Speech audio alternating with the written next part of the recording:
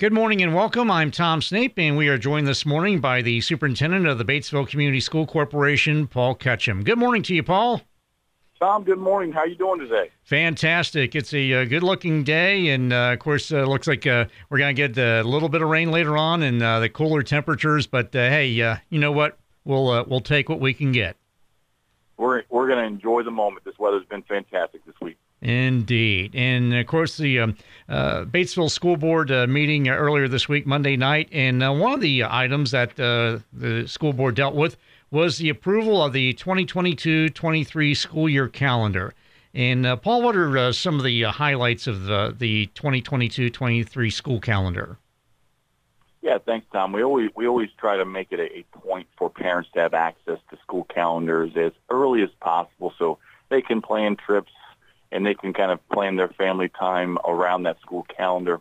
It's going to be a very similar calendar, the calendar our stakeholders are used to for this year. And again, we're going to have that rolling start, again, kind of an innovative approach to allow the first year students in a building, again, that's kindergarten, third grade, sixth grade, freshmen, to have the building to themselves for a day. Again, we take a lot of pride in making sure our students are comfortable as they transition. Most of our listeners, our listeners may not know, Batesville Schools has the highest participation of transfer students. We have students from 11 different districts. Over 300 students in our corporation come from other districts because we're such a high-performing school. We like to give all those parents and students an opportunity to get used to and get comfortable in our school buildings. So again, that hasn't changed. That was a byproduct of COVID. You know, COVID's created a lot of headaches, a lot of problems, but there's been some good. And our attempt to kind of reduce class sizes during that first 2021 year, we kind of like that process. Got a lot of good feedback from our teachers and families, and we'll continue that on our school calendar for 22-23. Again, the rest of the calendar is pretty typical. 1 week fall break, 1 week spring break. Typical. We try to give 2 weekends off for the winter break, Christmas break. And again, we are planning on taking Wednesday off as a snow makeup day prior to Thanksgiving. So again, pretty standard calendar. It's a calendar that works for us. It's a calendar our families are used to. So not a whole lot of changes there. And you mentioned the staggered start to the school year. What are those dates that the different grade levels will be starting, and then when will everybody be in the buildings? So Tom, our first student day during that rolling start is on Tuesday, August 9th. Again, we always try to start school the second week of August. Again, just kind of a tradition, and it allows our families to enjoy that one extra week of summer. So on Tuesday, August 9th, all the veteran students, for lack of a better term, grades 1, 2, 4, 5, 7, 8, 10, and 11 will attend school. And then on Wednesday, August 10th, first student day in a new building, pre-KK, 3, 6, 9, and 12 all attend school on Wednesday the 10th. And then on Thursday the 11th, everyone would attend school, and then that creates kind of a short week. That first week's always kind of a shock to people's system, both students and staff. So we've kind of incorporated the rolling start and a short work week during that second week of August on our school calendar. And as far as, of course, you mentioned the winter/Christmas break, Thanksgiving break, and as far as the one in March, spring break, when is that going to take place? Yeah, so we again, just through trial and tribulation, we found that we like to give people the Friday off before actual spring break. So our last student day would be Thursday, March 9th. A lot of families like to start traveling that evening or that next Friday. So our break begins on Friday, March 10th. And then it goes through the week of March 13th, and then we'll resume school back here on Monday, March 20th. And then the final day for not only if you have it available, the seniors, and then also last day for students. We do our last day of school for the 22-23 school year is on Thursday, May 25th. The traditional teacher work day is on the 26th. And then graduation for the class of 2023 is on Saturday, May 27th at 11 a.m. in the Batesville High School gym. So as you say, it sounds like not a lot of adjustments. Obviously, the date's changing and the year on the calendar, but seems like pretty much what you talked about, Paul, the fact that the calendar seems to work for everybody and everybody seems to like it. Yeah, our mantra is believe in better, or the process of continuous improvement. And while we'll tweak the calendar each year, again, there's no sense to blow it up and change it just to change it. We just try to add value to the calendar each year. And the biggest difference is the rolling start, where we kind of stagger start our students to give them a fresh start and give them a head start to success. All right, and with that, we're going to take a quick time out, and we're going to be back with more with Paul Ketchum, the superintendent of the Batesville Community School Corporation. And we'll say a big-ticket item is what we'll discuss. That's coming up next. Don't adjust your radio. The sound that you hear is your stomach. You're having trouble focusing. You can't recall your last meal. You're trapped in the hunger zone. The solution, Batesville To Go. Let To Go deliver a hot, fresh meal to your home or office whenever hunger strikes. To Go delivers the best food from local restaurants. Visit us online at togodelivers.com or call us at 812-727-8800. Batesville To Go. Big city convenience, small town taste. And welcome back to the Daily Pod. I'm Tom Snape as we continue our conversation with Batesville School Superintendent Paul Ketchum. And Paul, this week the board acted on a resolution to adopt a capital projects plan. And can you fill us in on the details on that? Yeah, happy to do that. So the board has three main overlying goals, and one of the goals is develop and support attractive, safe, and well-maintained facilities to enhance overall performance. Most of our stakeholders know that our facilities, athletic facilities, were state-of-the-art back in 1985, 86, but it's 2021, and we've invested heavily in our arts program. We renovated our auditorium. We have a fantastic relationship with DAAC, provides a lot of opportunities for the arts. Obviously, we're the highest performing academic school in the area. So it's time for us to kind of turn our resources and attention to our facilities. So the board did approve through the legal process to sell $4 million in bonds.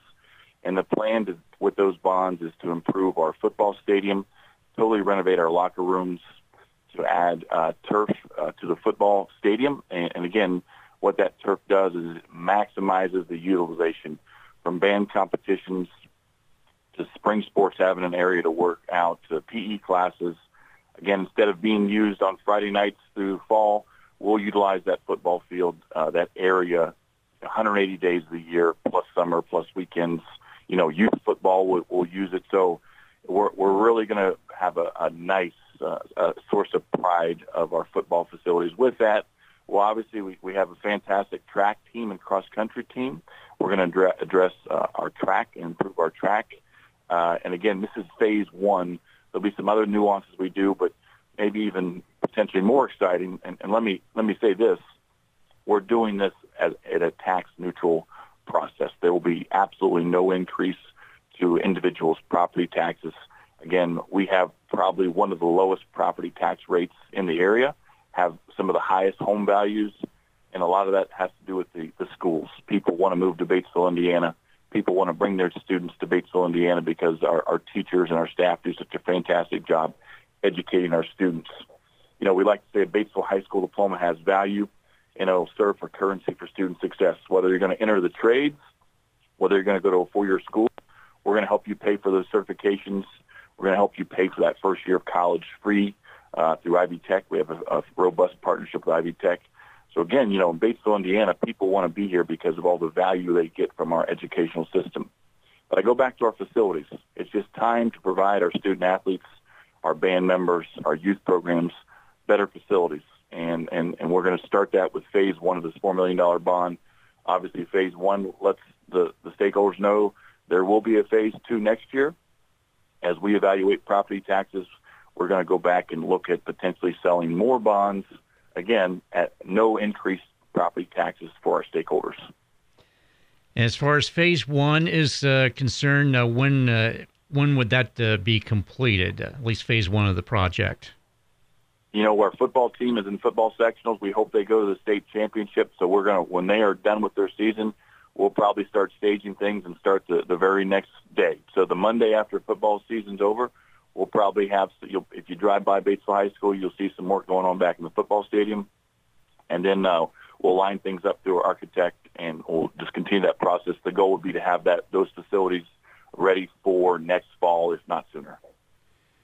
And then as far as phase 2 is concerned, have the as far as some of the particulars of that, have those been worked out yet? No, we go through a process with our board subcommittee and our principals and our teachers, and we'll lay our needs. We have 4 buildings plus facilities. We'll lay all of our needs on a piece of paper, for lack of a better term. We'll start to prioritize those needs again, but those needs would address. So we'll look at our baseball, softball, cross country, tennis, some of those facilities on the other side of the football stadium. We know that they need some improvements. And again, our athletes do such a fantastic job. We want to provide them the absolute best facilities we can. Okay, so again, to recap, phase 1 would start at the end of the football season, whenever that happens to be, and the goal would be ready, have it ready by fall sports in August, and then phase 2 would take place the following year. Is that pretty much accurate? That is accurate. We work all the logistics of materials and vendors and laborers. That's a very heavy lift, but yeah, those wheels will start to turn next calendar year, and then we hope to, and we'll release a press release in the very near future about phase 1 and talk about phase 2 and just give our stakeholders kind of a snapshot of our vision for our facilities, as well as some of the other needs we have across the district in our other buildings. All right, and then of course, field turf. That's the big splashy item there. Would the community at large be able to use the field turf for a project, for example, like we'll say a Relay for Life or maybe a Frisbee tournament or something like that? Would they be able to do that through and rent it through the school corporation? Yeah, there is a process, and again, we are very grateful to our community, and we make a lot of efforts to make sure our community has access to our facilities. But what field turf does is it does allow you to utilize that field more often, whether it's Relay for Life or a Frisbee tournament or said project. So we'd have the same process to use our facilities for that area as any other of our areas, our gyms, any other area in our school. But absolutely that turf would give us more flexibility, more utilization, more return on investment for our students, our staff, and our community. All right. So, again, that's $4 million in bonds. The board approved that to sell this week to begin phase 1 of the 2-phase project. And this is to improve athletic facilities around the campus. And anything else to add to that, Paul Ketchum, on as far as the capital improvements plan and anything else that you had on your mind this morning? No, again, I just want to thank our community. Our community is so supportive, whether it's a civic group, whether it's athletic boosters, whether it's just a fan who's been attending the games for the last 30 years. We do our part to provide the absolute best education at the absolute lowest cost for taxpayers. And, of course, I cannot let you go without asking this question. One of my working spaces is the press box at Batesville High School. And is that on the drawing board? That would be on the drawing board, both the bleachers and the stands and all those things, that the fan amenities. So that would be, we want WRBI to have a first class space to continue broadcasting the Batesville Bulldogs on Friday nights. Speaking for Terrence Arney, if he doesn't mind, we appreciate that.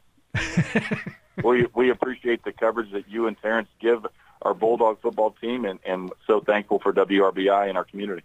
Well, Paul Ketchum, we appreciate and thankful for you for joining us this morning, and continued success and best of luck as you move on to this project, and also throughout the rest of the school year. Hopefully, we'll get to catch up once again before too long. I look forward to it, Tom, and go Bulldogs. Coming up, we'll speak with Indiana Lieutenant Governor Suzanne Crouch about Porktober. That's next on The Daily Pod.